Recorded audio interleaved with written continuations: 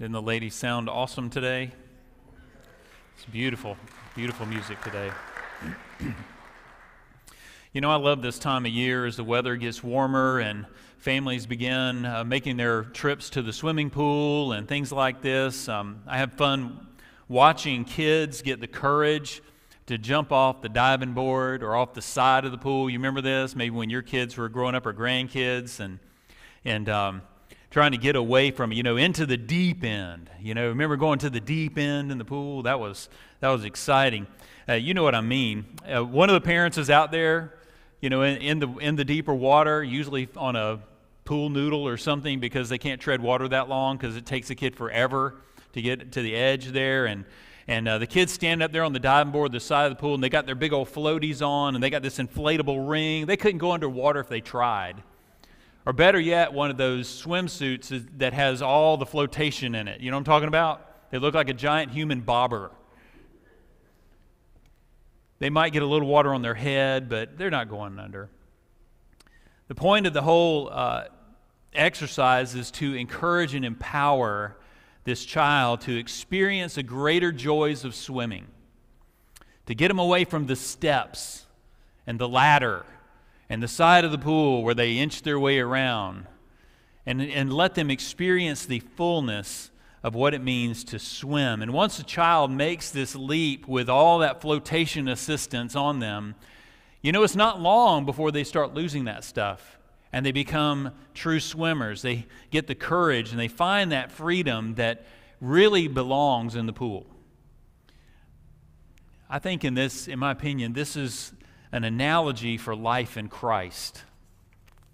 All of us have spiritual mentors, guides, teachers, pastors that have encouraged us to make the leap of faith, to step out into the deep end.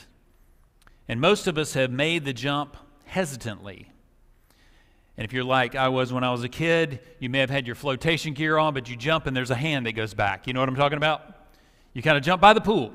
I was so afraid my child was going to turn around and just catch their chin, because they didn't want to get far away. You know what I'm talking about because you're nodding your heads. You're like, yep, I know what you mean. They still, in some ways, have one hand in the world instead of embracing the fullness of the pool or the fullness of God by taking a leap and engaging in all that God has for them, in the family of faith. Now, I'm not saying that this doesn't mean you're not saved, but rather you have not fully embraced the power of God in your everyday walking around life. You're missing out on the fullness of what it means to belong to Christ. As you know, today is Pentecost Sunday. It was a celebrated festival of feast. And it always happened about 50 days or so after the Passover meal. It is also known as the birthday of the church, Pentecost. It is the day we celebrate where life in Christ begins for each of us. In the Scripture, we are told that this day came 50 days after the resurrection, or just 10 days after the ascension of Christ, which we celebrated last Sunday. In Acts chapter 1, Jesus told the disciples, "You will receive power when the Holy Spirit comes upon you." And he says he breathed on them and he said, "Receive the Holy Spirit." And it didn't happen exactly at that moment. It waited 10 more days. Now, this was not the first and only time the Holy Spirit had ever come upon people.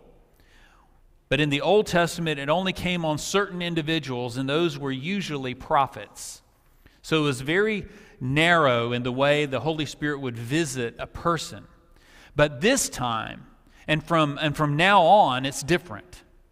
Because Jesus has died, because he is resurrected, because he has ascended, the joy and the fullness of the Holy Spirit is poured out on all who believe. We find the story in Acts chapter 2. If you want to read the whole thing, we're going to read much of it this morning because it tells the best story. Beginning verse 1 of chapter 2, it says, "When the day of Pentecost came, they were all together in one place. Suddenly a sound like the blowing of a violent wind came from heaven and filled the whole house where they were sitting. they saw what seemed to be tongues of fire that separated and came to rest on each of them. All of them were filled with the Holy Spirit. Do you see that? All of them were filled with the Holy Spirit and began to speak in other tongues as the Spirit enabled them. Now there were staying in Jerusalem God-fearing Jews from every nation under heaven. When they heard this sound, a crowd came together in bewilderment because each one heard their own language being spoken. Utterly amazed, they asked, Aren't all of these who are speaking Galileans? Then how is it that each of us hears them in our native language? Parthians, Medes, Elamites, residents of Mesopotamia, Judea and Cappadocia, Pontus and Asia, Phrygia, Pamphylia, Egypt, and the parts of Libya near Cyrene, like they have a different dialect. Visitors from Rome, both Jews and converts to Judaism, Cretans and Arabs, we hear them declaring the wonders of God in our own tongues. Amazed and perplexed, they ask one another, What does this mean? And then some, however, made fun of them and said they've had too much wine. Now, what happened here? The disciples had become conscious of a new inward power which completely transformed their whole outlook. We might call this the divine disturbance. And whenever you would see a crowd, you would look for a disturbance. So if you had been in Jerusalem and seen a crowd gathering 2,000 years ago, you might have expected a disturbance. Something was going on.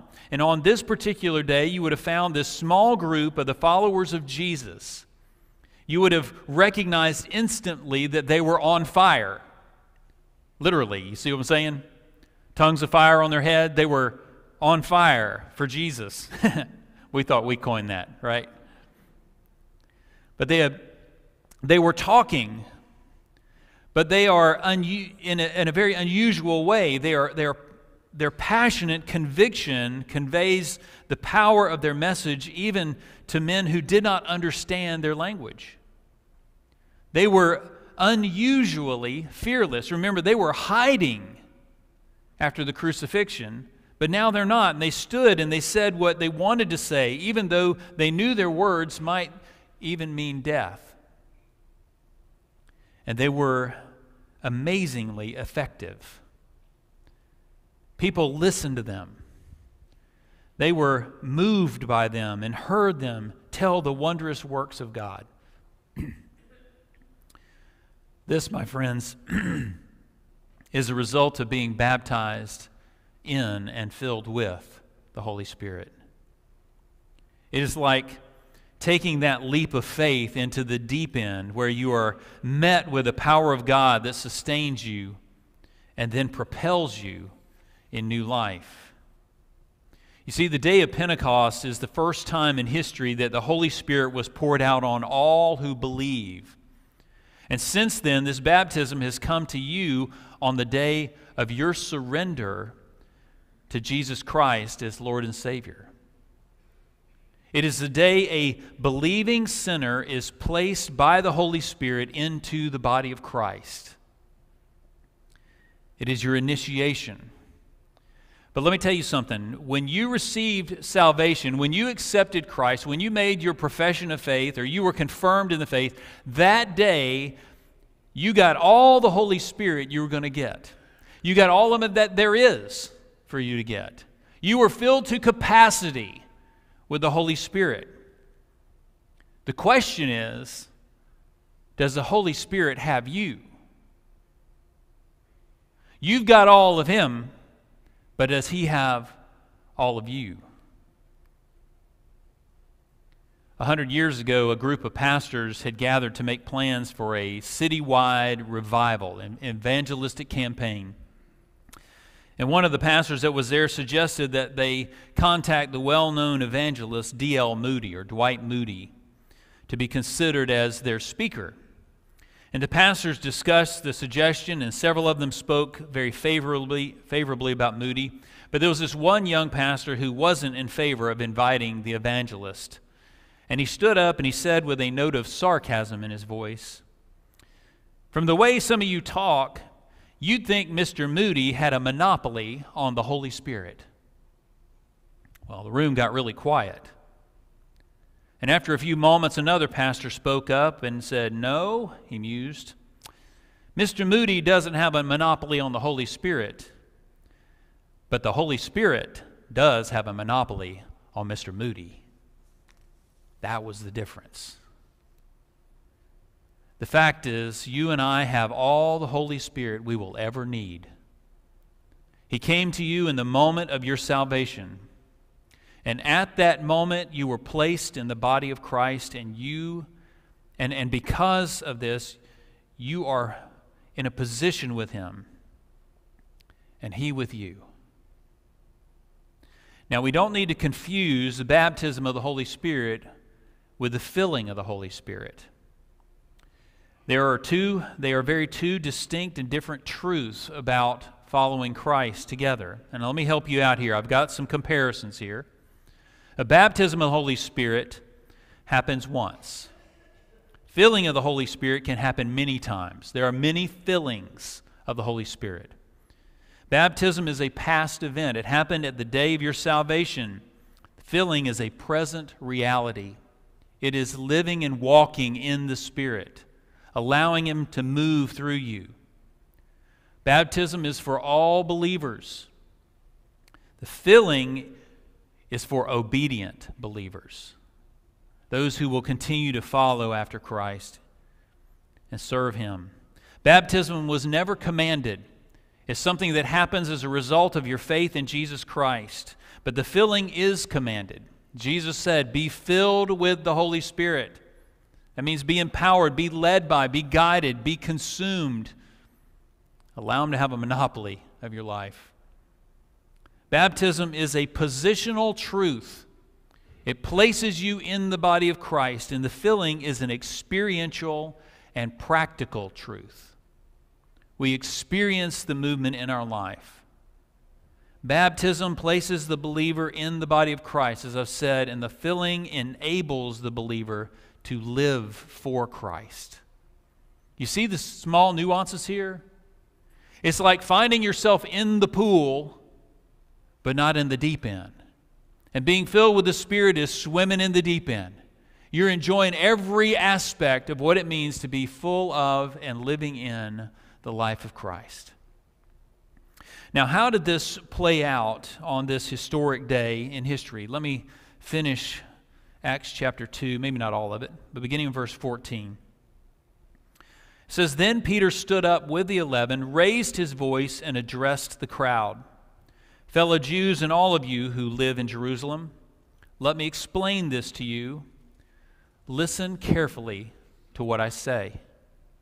These people are not drunk as you suppose. It's only 9 a.m. No, this is what was spoken by the prophet Joel." And then Peter begins to quote from memory from the prophet Joel. Remember, he was a fisherman. He didn't go to become a Pharisee or to the religious school, but he had enough knowledge of it, and he begins quoting from this prophetic book of the Bible. "In the last days, God says, I will pour out my Spirit on all people. Your sons and daughters will prophesy, your young men will see visions, your old men will dream dreams. Even on my servants, both men and women, I will pour out my Spirit in those days, and they will prophesy. I will show wonders in the heavens above and signs on the earth below, blood and fire and billows of smoke. The sun will be turned to darkness and the moon to blood before the coming of the great and glorious day of the Lord." Didn't that happen on Good Friday? "And everyone who calls on the name of the Lord will be saved."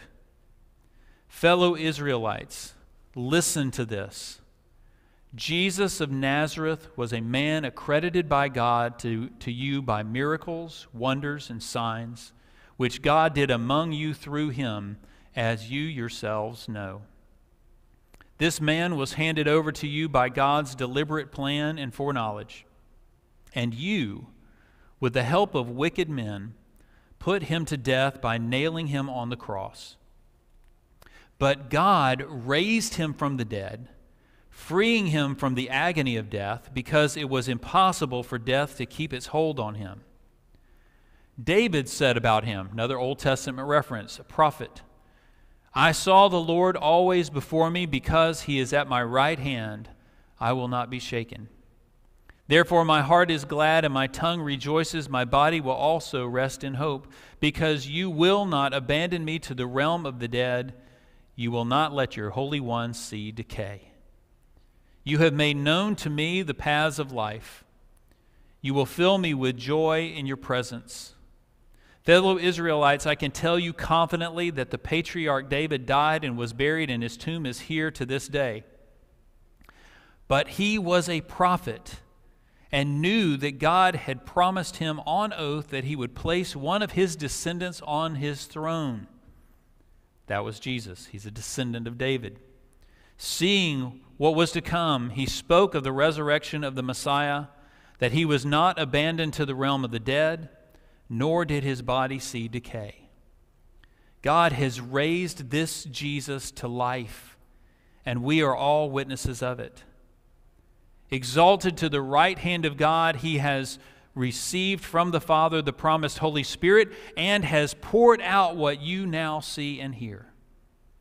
For David did not ascend to heaven, and yet he said, the Lord said to my Lord, sit at my right hand until I make your enemies a footstool for your feet. Therefore let all Israel be assured of this, God has made this Jesus, whom you crucified, both Lord and Messiah. And then look what happens after that little sermon that Peter preached. When the people heard this, they were cut to the heart and said to Peter and the other apostles, brothers, what do we do? And Peter replied, you repent and you be baptized, every one of you, in the name of Jesus Christ for the forgiveness of your sins. And look what's next. And you will receive the gift of the Holy Spirit. The promise is for you and your children and for all who are far off, for all whom the Lord our God will call. With many other words he warned them, and he pleaded with them, save yourselves from this corrupt generation. Those who accepted his message were baptized, and about 3,000 were added to their number that day. The instant church, all of a sudden. You know, I don't know who needed to hear all of this today, but I believe when the gospel is read, it can stand on its own. It tells the story better than I ever could. But I do know this truth that we just read will set you free. It will set you free to experience God in his fullness and his design for you. Now, you may be a person of faith. Maybe you prayed a prayer to ask Jesus into your life at one time and were baptized with water, but nothing really changed for you. Life just kind of kept on going. Maybe after a week or so, you didn't feel like anything had happened. That may be because Jesus gave himself to you, but you have not given yourself to him. Maybe you are a believer that is living a defeated life instead of a victorious one. You can't seem to get over some humps in your life. In that case, you need to ask for a filling of the Holy Spirit.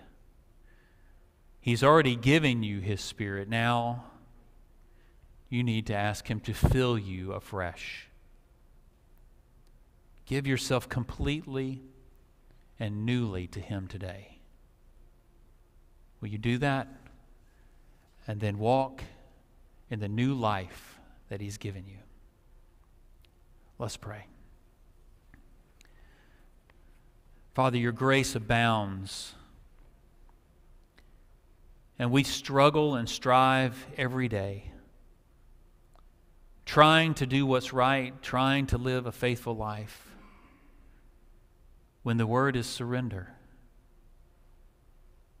to give up our striving and trust you. Father, this morning we want to thank you for your Holy Spirit that you gave to us at our conversion, And yet today we want to ask for a fresh filling. Father, pour out your Holy Spirit on us gathered here and those of us watching online. May we sense your power flowing through us and over us even at this moment. Come, Holy Spirit, refresh, renew, and launch us into new life today. We pray in Jesus' name. Amen.